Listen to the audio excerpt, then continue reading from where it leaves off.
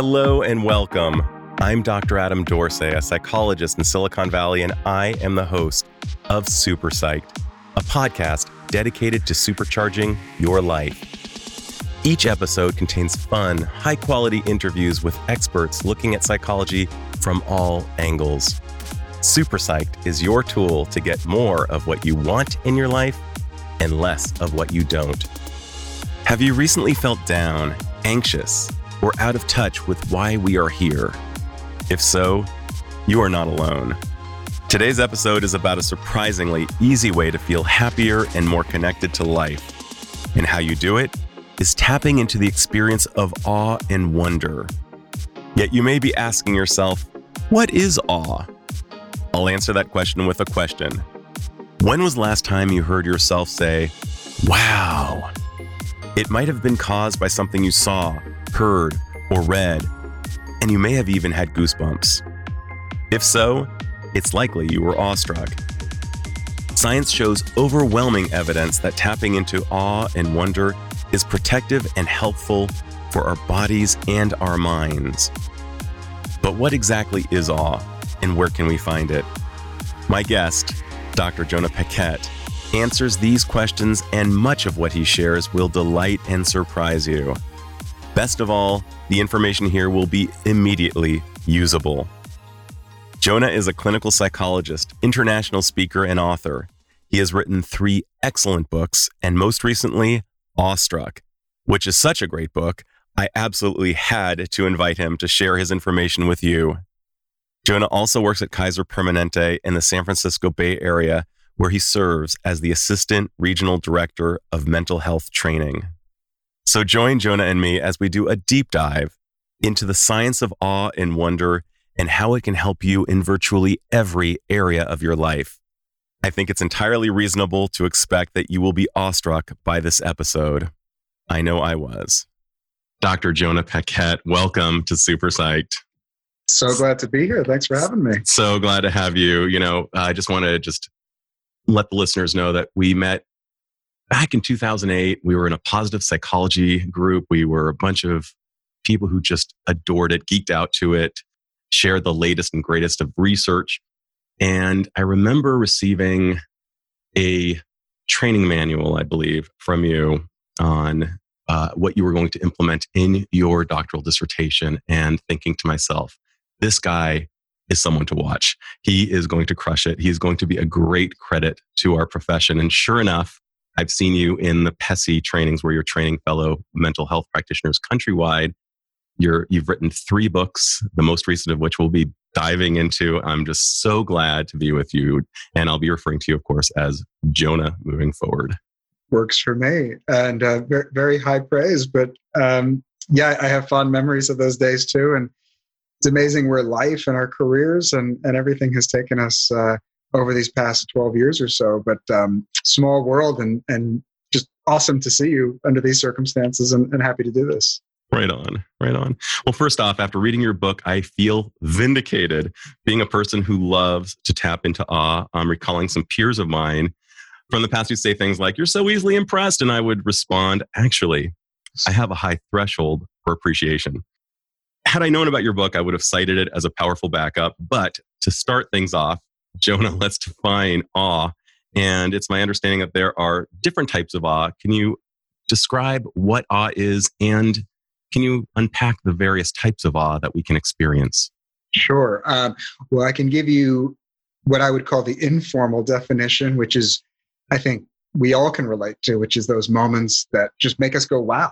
Those moments that make us light up, those moments in life that, as we'll talk about, I'm sure we can experience in so many facets of our world and in our lives, where we feel small and yet connected to something bigger than ourselves.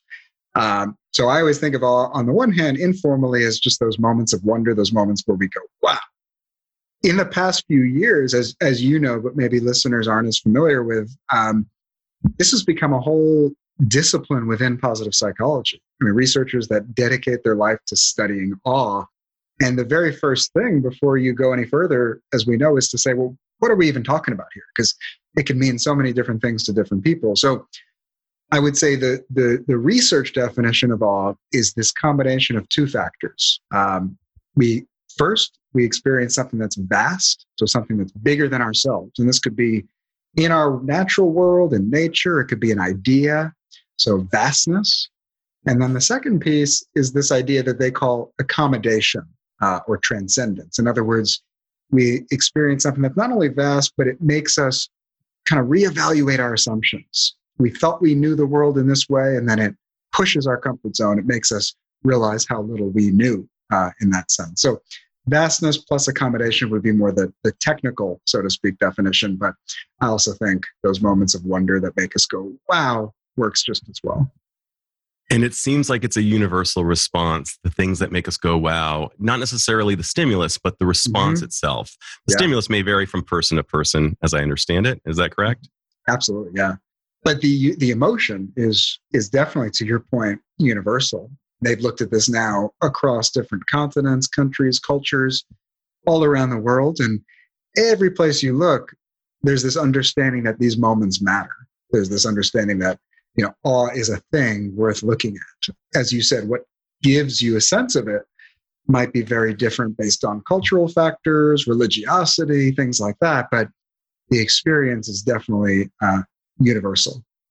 So, Jonah, to go all in and write a book, you and I both know requires an incredible investment of time. It's a huge opportunity cost from an economic standpoint.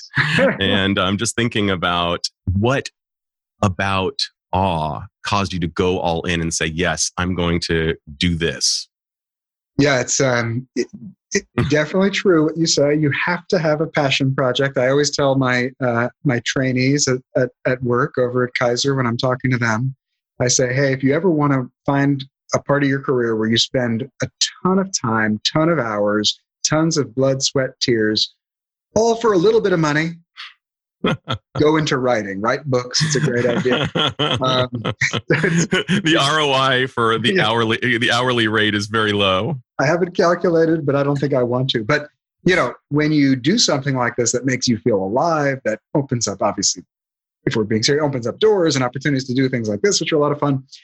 I wouldn't trade it for the world, but you have to love it. And you definitely have to have it be something that hits you to the soul, kind of on a deep level. And I think when I look back at my life, so many of these, as Maslow would have called them, peak experiences, we would call them awe-inspired experiences now, had to do with awe, had to do with wonder.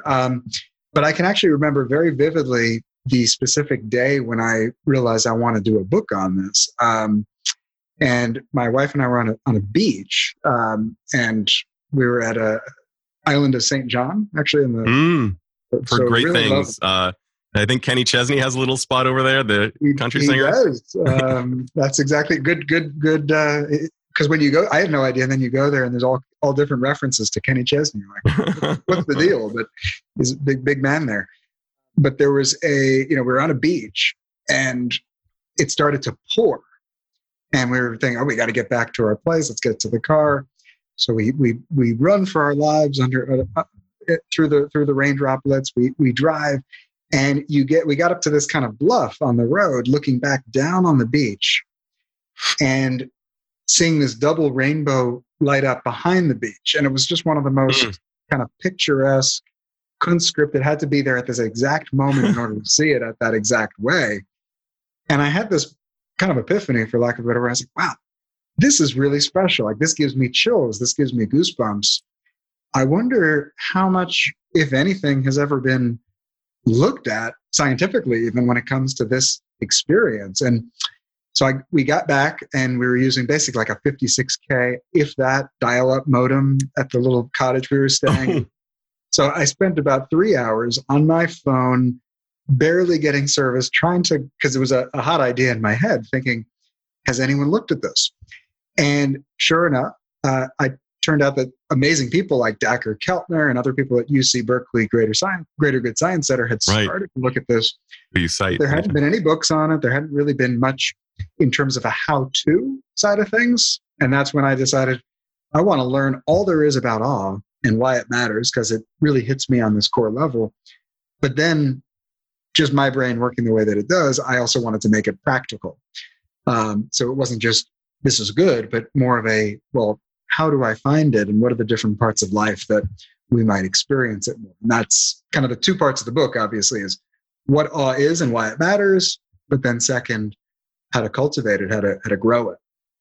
And by the way, this book has to be read. I was telling Jonah earlier that I have a particular metric that I use. I call it how many times do I say, honey, you've got to hear this?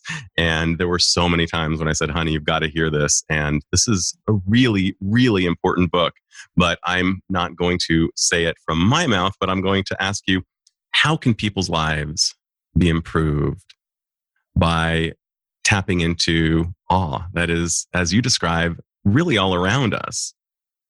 See, if only you'd asked me this when the book was fresh, I would actually know the answer. One of the really shocking, in a good way, experiences of writing this book was learning, for my own sake, all the different ways that this touches our lives. And it was just mind-blowing. I was almost in awe learning about the ways in which, these moments, which can seem really fleeting, right? Like, it's not like you gaze up a mountain and it lasts forever, or the night sky you're spending, these moments can be actually pretty brief, and yet they can strike us to the core of our lives. And, you see this incredible research that's emerged where awe brings people together. It improves the closeness of our relationships. It makes us more kind and altruistic. So if you, for example, experience awe, it makes you that much more inclined to help another person, that much more inclined to reach out and support somebody. It boosts our mood. It strengthens our immune system.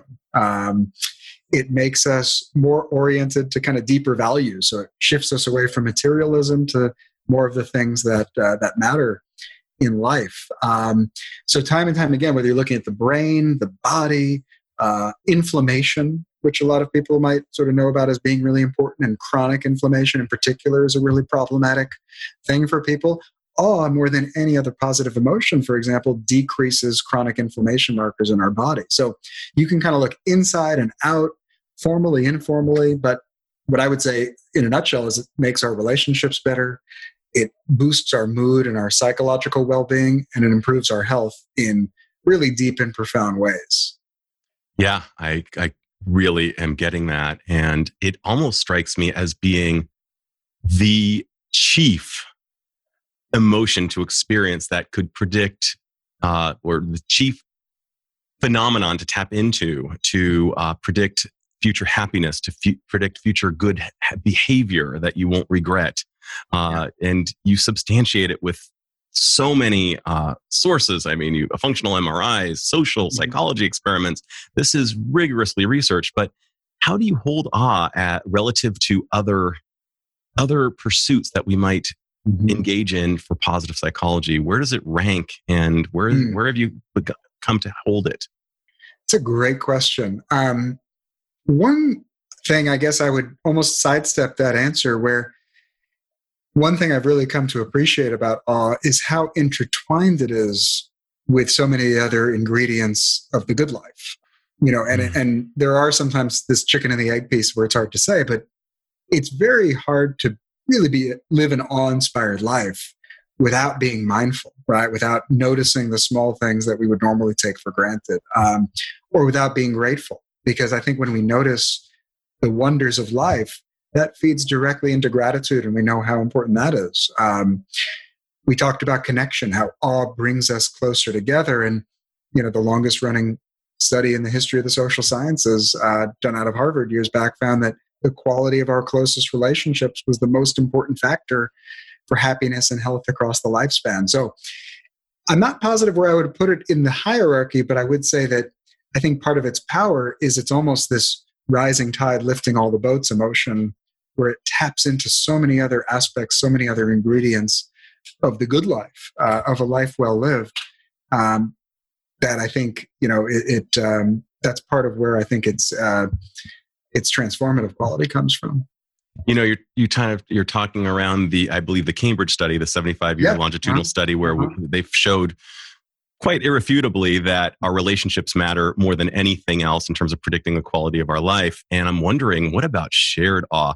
Does that maybe magnify the experience of awe if you can experience awe with another? Absolutely. There hasn't been, I'll preface with saying I'm not familiar, at least as of this airing, with a particular study showing that. But I think it stands to reason without a doubt. If you just think of how much of social creatures we are, and those moments of wonder where we get to share that magical moment with somebody, whether it's someone we love, whether it's a friend, whether it's even a stranger. I think back to that the great eclipse from 2017 in August. That was this shared moment of awe, and people that had never seen each other were weeping with joy of just that moment, for example. And I definitely think when you bottle this up and you have it be not just something we experience on an island, but with others, it's such an interpersonal emotion that I think there is this magnifying effect, without a doubt, that can come from it. Yeah, intuitively, that makes so much sense to me. I'm thinking about the fact that this brain that we carry with us, in spite of having the latest iPhone, is anywhere between 40,000 and 200,000 years old, depending on which study I believe you look into. And we're used to being with people. And you even cited that attendance at concerts is decreasing at live shows. And it was really a bit heartbreaking for me to read that, because shared awe may be on the decline. A comedian who I recently interviewed said, the difference between seeing her live and seeing her recorded or hearing her on Zoom, it's just not the same thing. And I think that there's something that we probably can't really measure very easily, at least with the current technology available to us, something that happens. Perhaps there's some type of pheromone that's released when we're in the midst of awe, and we all kind of somehow symbiotically or reciprocally or in some way, shape, or form increase. Was that dovetail with perhaps your conceptualization of shared awe? And it's even been called by some researchers the ultimate collective emotion. I think for that reason. And if you think about it almost from an evolutionary standpoint, it makes a lot of sense, that an emotion like awe that makes us closer with the group, that makes us want to do altruistic things for the person next door, that makes us want to be curious about the world around us, why this is part of that universal collective experience that we all have. To your point, though, if you look at some of these trends across society, across the world, especially, here in the United States, loneliness is skyrocketing. We're further and further removed from each other. And, I'm of the school, as it sounds like you are too, connection is really it's as core a part of who we are as, and as much of a need as food, clothing, and shelter. Yes. So, the fact that we're not getting that is, I think, we're seeing really toxic effects. And this was pre-COVID, of course. And right. Now people even more isolated and distanced oftentimes. It's a tremendous problem. Yeah, to that point, Dr. Murthy, the former Surgeon General, cited loneliness as being a public health issue. And we've now seen that it can impose risks greater than smoking 15 cigarettes a day, having hyperlipidemia, and a whole host of other medical predictors of morbidity. By the way, I'm hearing as awe can it decrease. Oh, there. And I'm hearing I'm hearing a feline creature longing for some connection with you in the background. Yes, you can hear that feline creature, and I don't think she wants a connection with me, if I'm being honest. What's happening is I'm slow cooking chicken, right? And this is the one food that she just goes berserk for. So, to the listening audience, I'll apologies in advance. We'll just call her Pavlov's kitten. I was going to mention, though, on inflammation and awe, we know that awe decreases chronic inflammation. Loneliness, to your point, is one of the most sort of profound, psychological ways to see increased chronic inflammation. And right. Because we interpret loneliness or rejection as danger. It makes perfect sense. We're not meant to be alone, yet so many of us are. Right. We are meant to be in groups, and the fear of rejection is also what is probably most compelling about not wanting to publicly speak. And it somehow links us back to when we were in tribes, and if we were somehow exiled from said tribe, it meant certain death. So to some extent, your concept of the fear is really point taken well. I'm also thinking about something else that you cited, and that is that psychedelics like MDMA seem to suspend activity in a particular part of the brain. I believe you cited the parietal lobe, for those of you who are geeky at home, that is responsible for self-consciousness and egoic activity. And that's suspended when we are in awe, and that we're more likely to be group affiliated in those moments and more pro-social and generous. Yeah. It's really amazing when you look at some of what's happening in the brain as well as in our nervous system, because awe looks a lot like certain psychedelic states. And I've heard it even been described. There was a great event called Wisdom 2.0. And I think last year's, it was Dacher Keltner, who does a lot of awe research with Michael Pollan, who wrote that wonderful book that some of your listeners might know about how to change your mind. And they both kind of talked about the commonalities between these states and talked about certain psychedelic experiences almost being thought of as synthetic awe, was I think the term that they used. But yeah, a lot of similarities in terms of the default mode network in our brain going offline, so to speak, the parietal lobe, that sort of sense of orientation to the physical world. It might help explain a little bit of the out of body, quote unquote, experience that awe gives us. So I think we're just starting to scratch the surface there, but it's definitely, there's something there as far as the similarities and the commonalities between those states, for sure.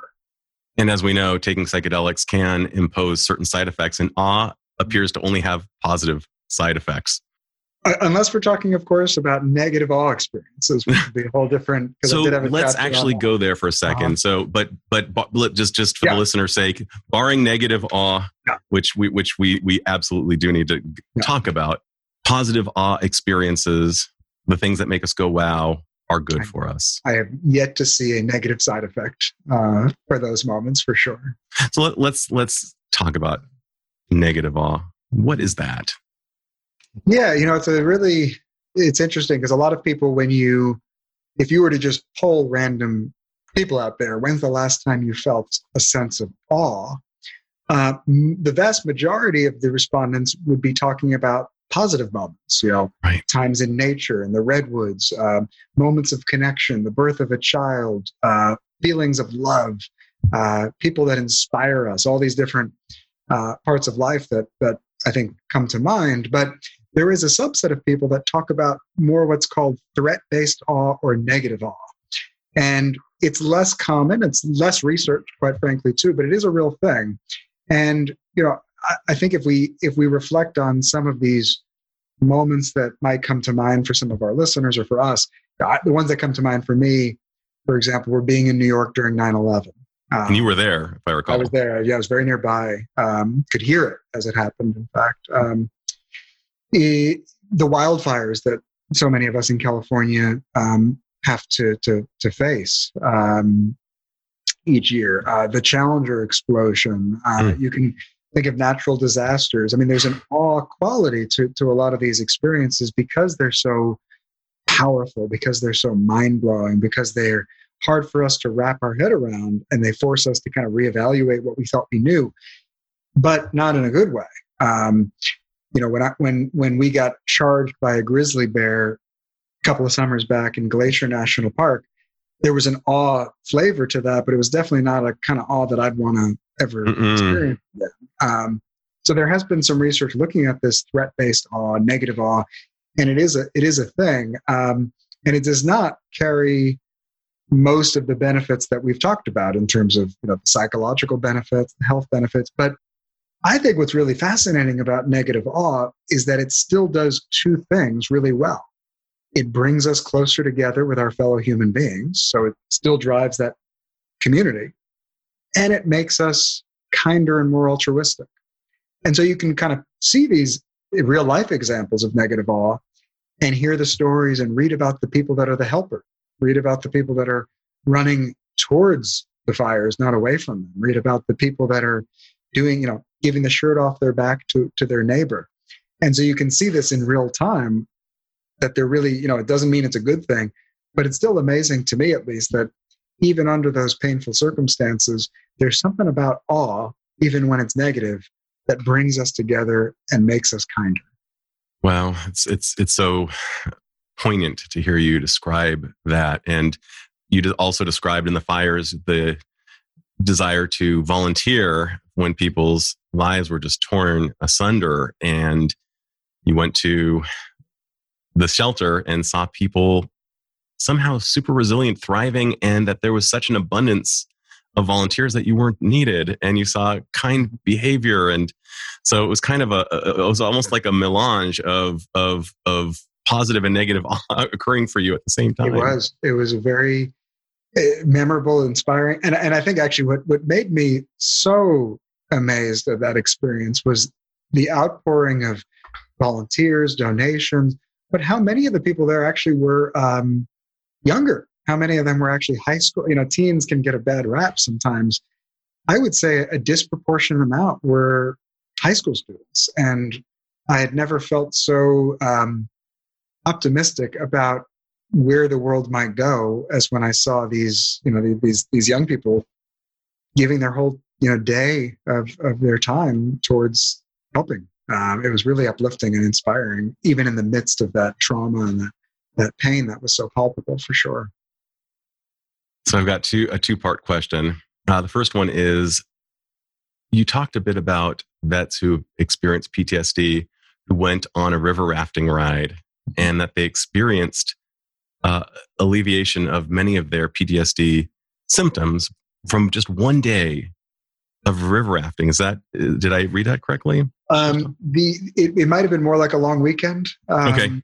But it was definitely time limited, I think, is the amazing take home to me. And not only did they experience alleviation of their overall stress, as you said, they experienced alleviation of their post-traumatic stress symptoms.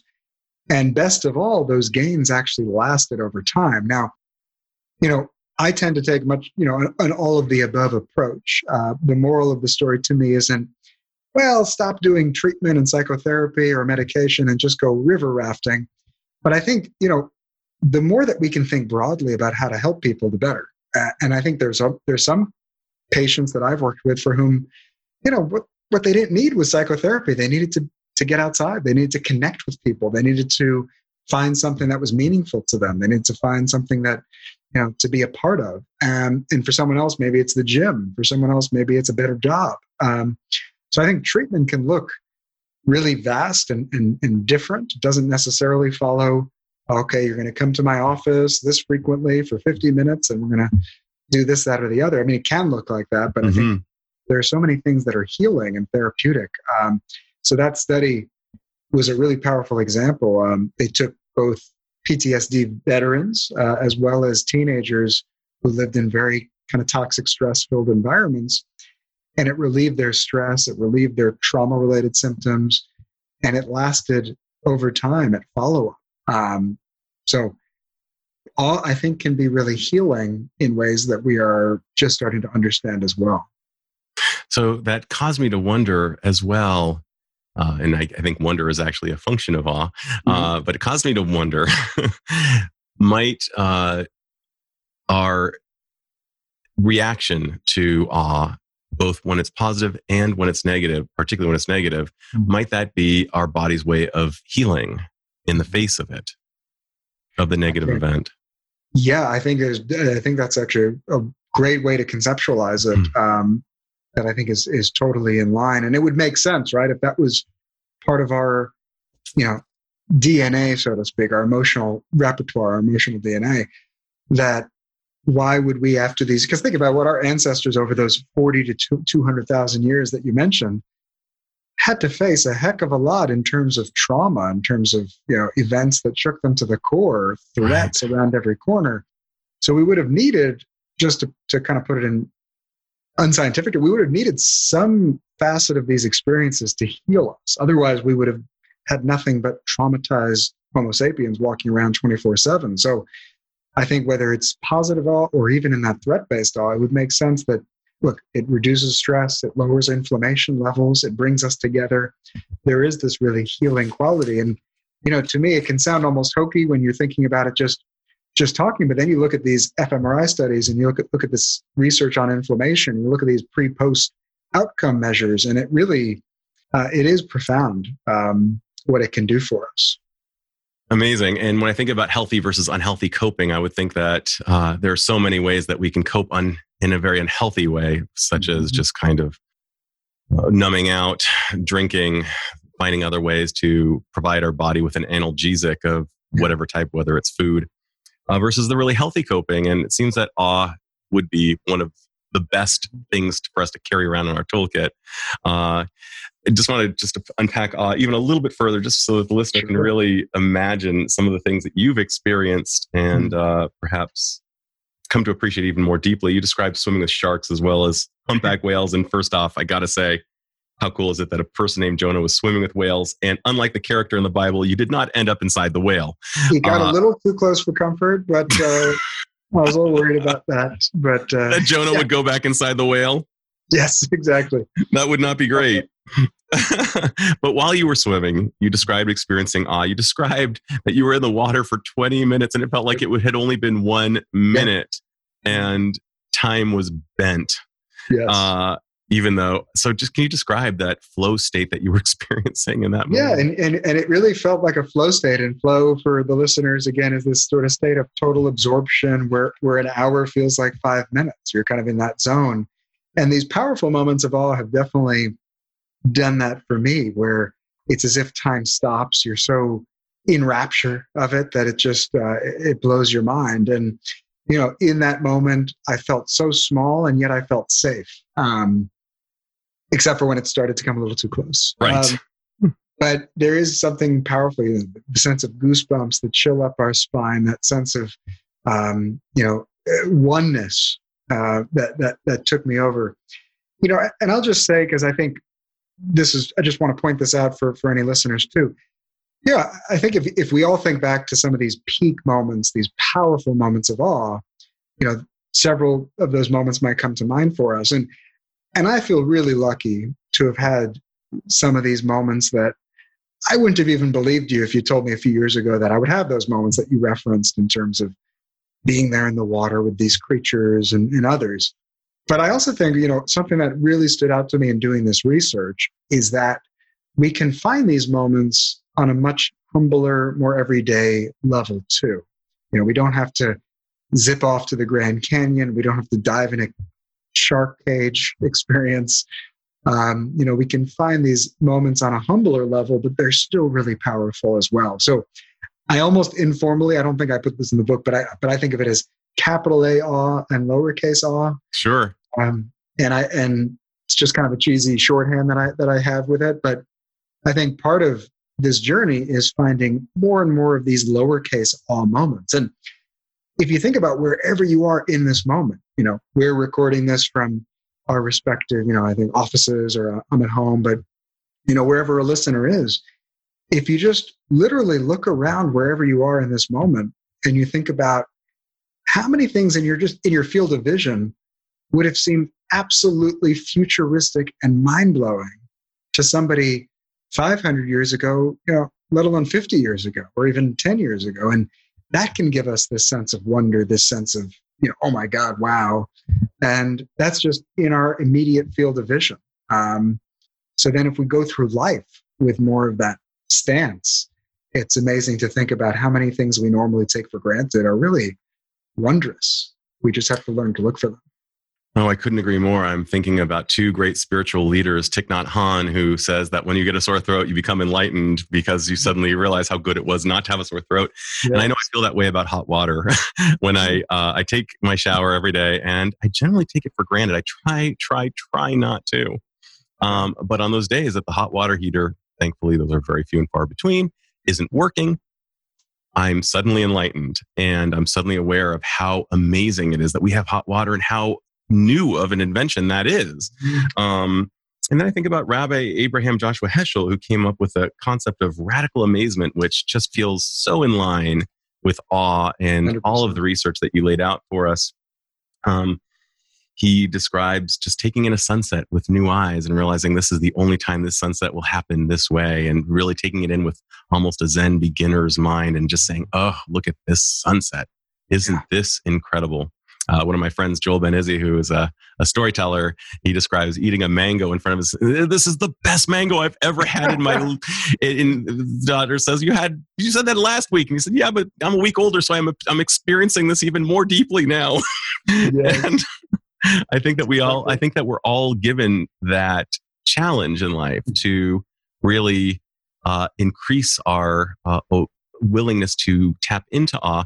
That said, if you could give us some really practical ways to increase our musculature around awe, some push-ups, sit-ups, pull-ups that we could do on the daily that would increase our awe muscles, what would that look like? Yeah, great question.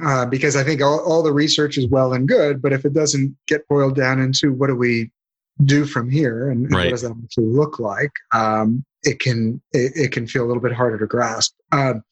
So for that reason, obviously in the book, I wanted to include a lot of those suggestions. So there's about 60 or so very bite-sized, tangible, ranging from meditation, visualizations to small tasks we might take. But the one thing I tried to do there that I'll just kind of, I think, helps us frame this a bit is, thinking more in terms of pathways towards awe in life, different domains that we can find awe. And obviously the big one that comes to mind for a lot of people is nature, right? Yep. And this could be on a very grand scale, going out to the redwoods in Northern California if you're out here, but it can also just be gazing up at that sunset or taking a little stroll through the park and noticing changing colors of the leaves, just being in green spaces. There's a reason why, for example, forest bathing is such a thing these days in more and more places. We need this, and yet we're further and further from it. So nature is certainly a big area that we can feel it. We can also experience it more on an intellectual, learn about something about the world or the universe or the human body or the human brain that just blows our mind. Carl Sagan talking about how there's more stars out there than there are grains of sand on the planet Earth is one kind of way of thinking about it. Or even if Earth is what's called a Goldilocks planet, and I write about this. It's a term that kind of makes sense, where if we were just 1 degree further in either direction, none of us would be here. Right. And yet the fact that we are exactly where we are relative to the sun, of course, allows everything on Earth to be the way that it is. And then you realize that just in the visible universe, there's a hell of a lot more of these Goldilocks planets. We're actually not all that special. Right. So, there's that realization. That's more of like a mind-bending kind of awe. And then I think about things like interpersonally. Who are the people that inspire us? Who are the people that show us what's possible? The musicians, athletes, performers, change makers in the world that uplift us in this way, that give us that sense of virtuous awe, you might say. Arts, as we talked about at the outset, can be a great muse for awe in that way as well. And we talked about gratitude, but I think when we really take stock of all the things to be thankful for, even the things that we take for granted, that opens our eyes up to awe as well. So hopefully that gives us at least a sense of some of the different domains. Just the fact that we can do what we're doing today, by the way, can fill me with awe. We're talking into a screen and we're connecting, and I haven't seen you in 12 years, but we're here talking about awe thanks to the sort of the good parts of technology. Technology, of course, gets a bad rap in some cases for good reason, but there's good, amazing parts too that allow us to connect and do things like this as well. So all kinds of ways that we can encounter this.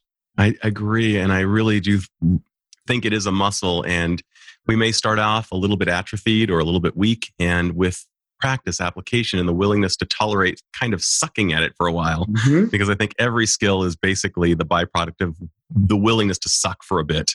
Yes. As we get better, as we get better at it. And I think that awe is no different, that we need to suck at it, and it may not give us the payday that we're looking for immediately, but over time with repeated reps, we might get better at it.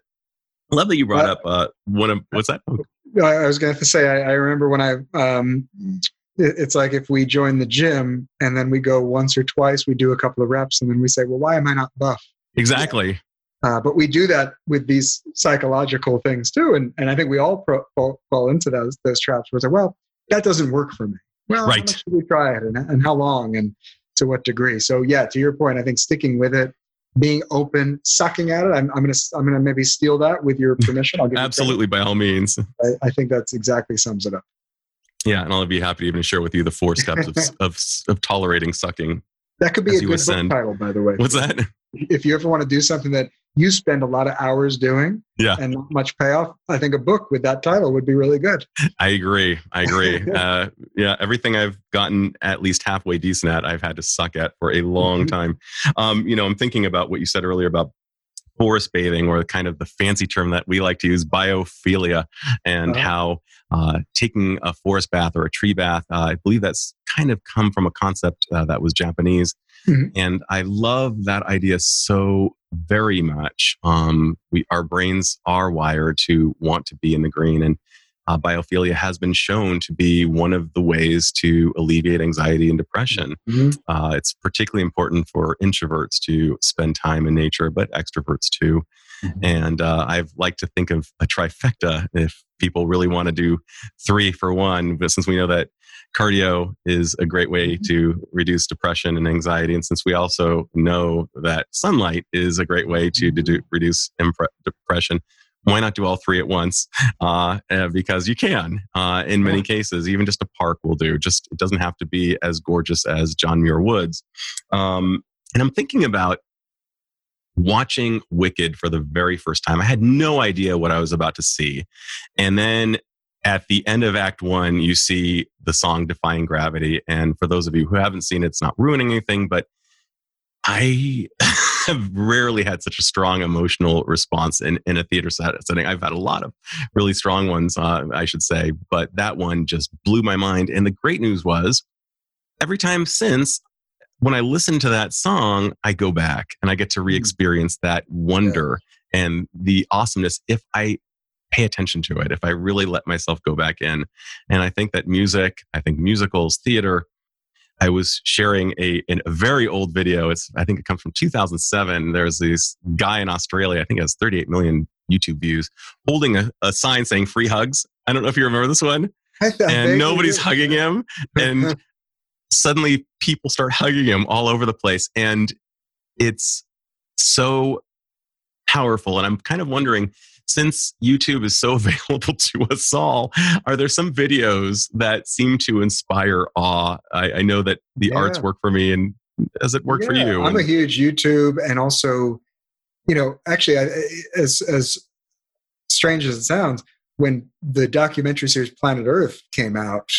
You beat me to the punch, man. You beat me to the punch. I was going to talk about that, but keep going. Sorry. That's hilarious. That was actually, I grew up in Brooklyn, New York, and I would have some experiences of nature, but it was a little bit more manicured, a little bit more contained.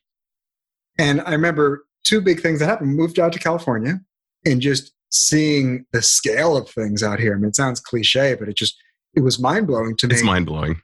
And so experiencing that firsthand blew my mind in terms of just the possibilities and what, that's nature. Okay.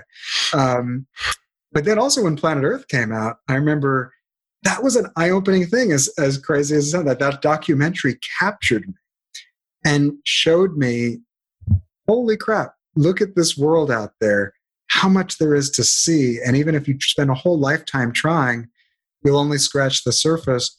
And I actually think it was really instrumental in shifting me from being a little bit of a homebody to somebody that now has this almost unquenchable appetite to see the world and to travel and to experience different, far off lands and destinations. And obviously there's much bigger problems that one could be having right now, but not being able to do that right now has been definitely a loss, given the current circumstances, because that's become such a key part of life for me.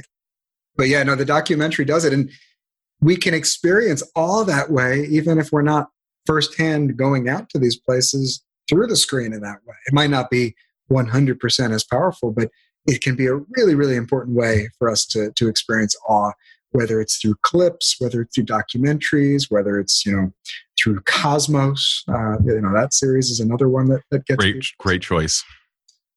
But yeah, I'm a firm believer in that. And I'm sorry for beating you to the punch. Oh no, it's hilarious. I love it. It just it's rather affirming because I think very highly of your intelligence, and you indirectly complimented me as far as I'm concerned.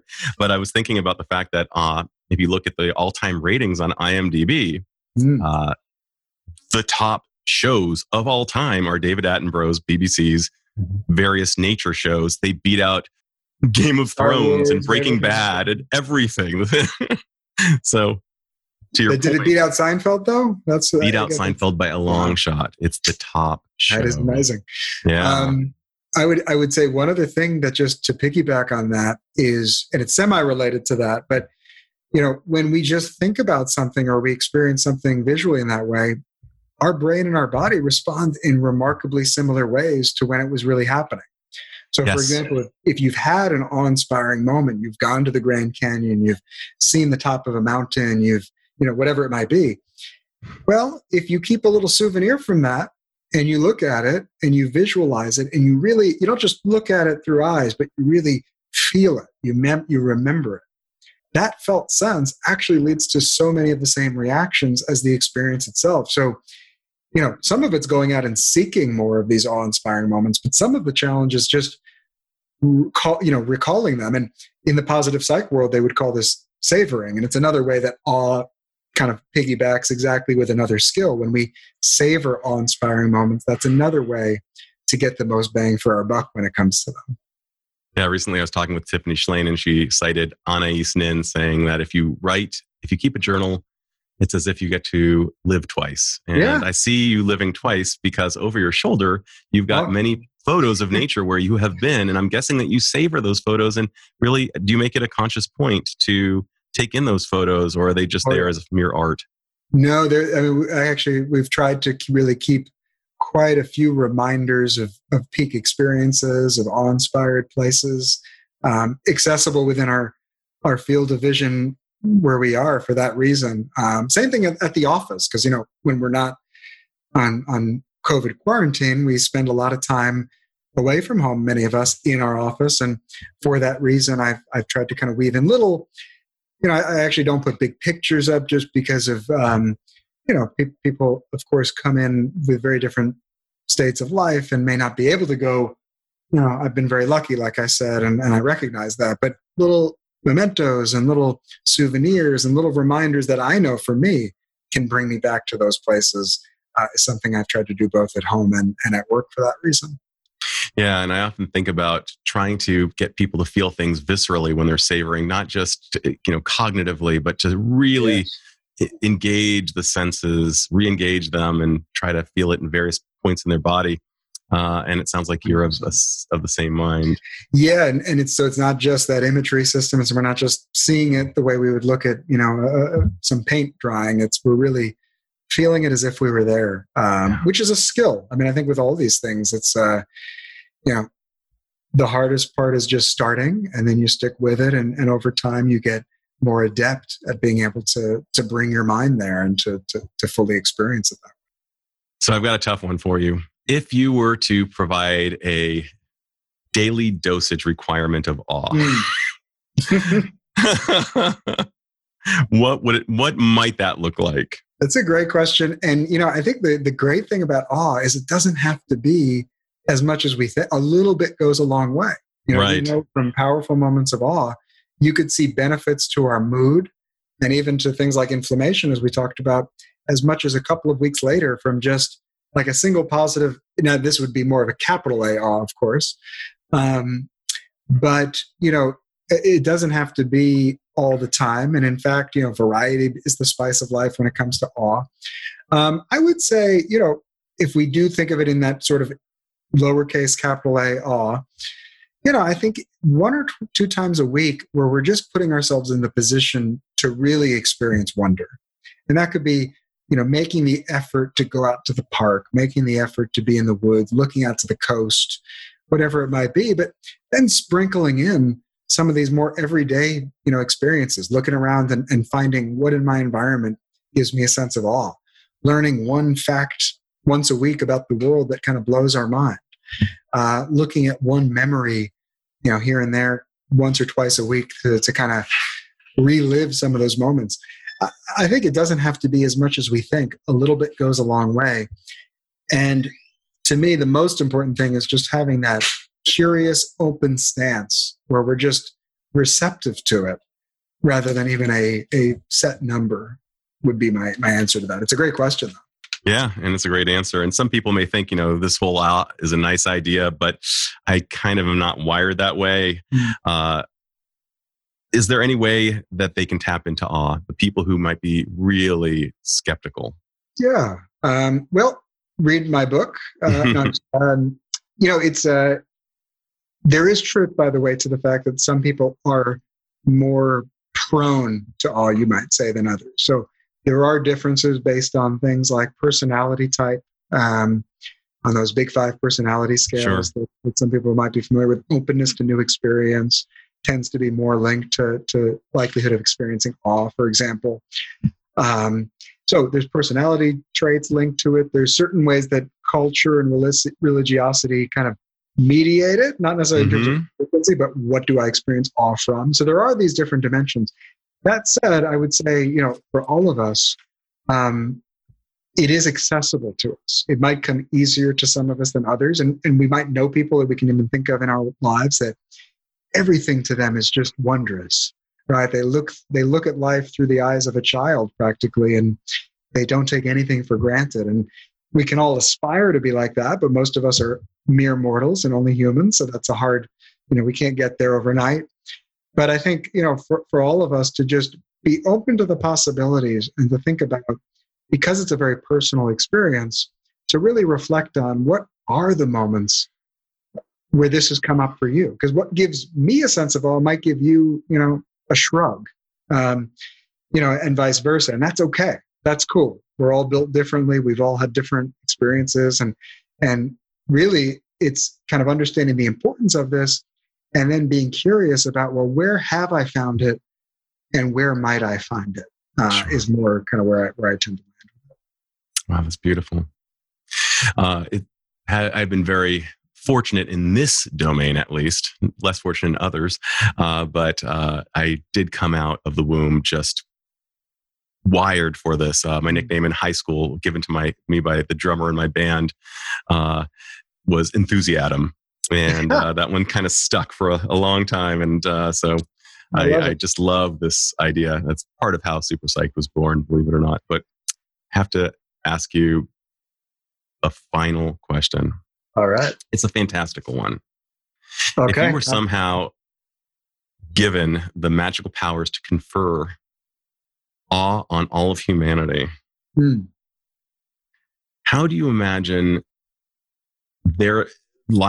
people's lives would change, both individually and collectively speaking? How would their lives look different? Question. How would the world look different? That's really, because I think it's easy, and a lot of my book and my work on this has, of course, focused on what you might call the psychology of the individual.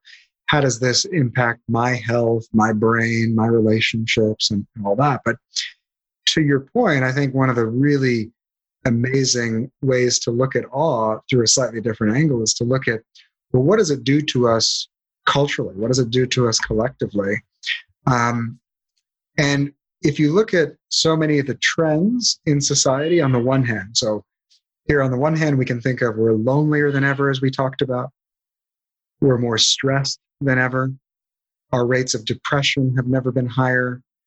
We're spending less time doing things like being in nature, going to live performances. We're more materialistic than ever. We're harder on ourselves. We're more polarized, as we all know, than ever before. So on one column, you can think of, well, where do we find ourselves? And I think what's really amazing, and my caveat is there's no cure-all, there's no panacea. It's not like if we put awe in the water supply that all the problems in the world would be over. But each of those problems actually are addressed from the data on awe. That instead of being polarized, we're actually more connecting and able to see others' perspective. Instead of stressed, it relieves our stress, as we talked about, even with trauma. Instead of depressed, it boosts our mood. Instead of materialistic, awe has been shown to make us more kind of aligned with deeper core values. And instead of constantly feeling stretched thin on time, awe gives us this sense of feeling like we actually have enough time to do what we need to do. And we go from what's called time poverty to time wealth. So time and time again, you see these broad trends that I think awe, even in a humble way, addresses each of them and then some. So I think to that point, if we could put it in the water supply, it would actually go a long ways towards healing many of the wounds that we find ourselves in right now. Well, may it come to pass. I think I'm just hoping that more people become aware of your book. I hope more people become aware that this is a thing, and this is a thing that will actually make us happier, both in our own bodies, in our own lives, and to more delightful to those around us. And Jonah, I'm just in awe of watching you rise and do all that you're doing. I'm so grateful to you for sharing your wisdom with my listeners on Super Psyched. And this has been great. Thank you. Yeah, I mean, we can definitely do it again another time if another topic strikes us. So this has been awesome. I'd love it. Thanks so much, Jonah. Thank you. This is Dr. Adam Dorsey thanking you for listening to Super Psyched. If you know anyone who might like it or who might benefit from listening, share it. And if you like the episode, please hit subscribe.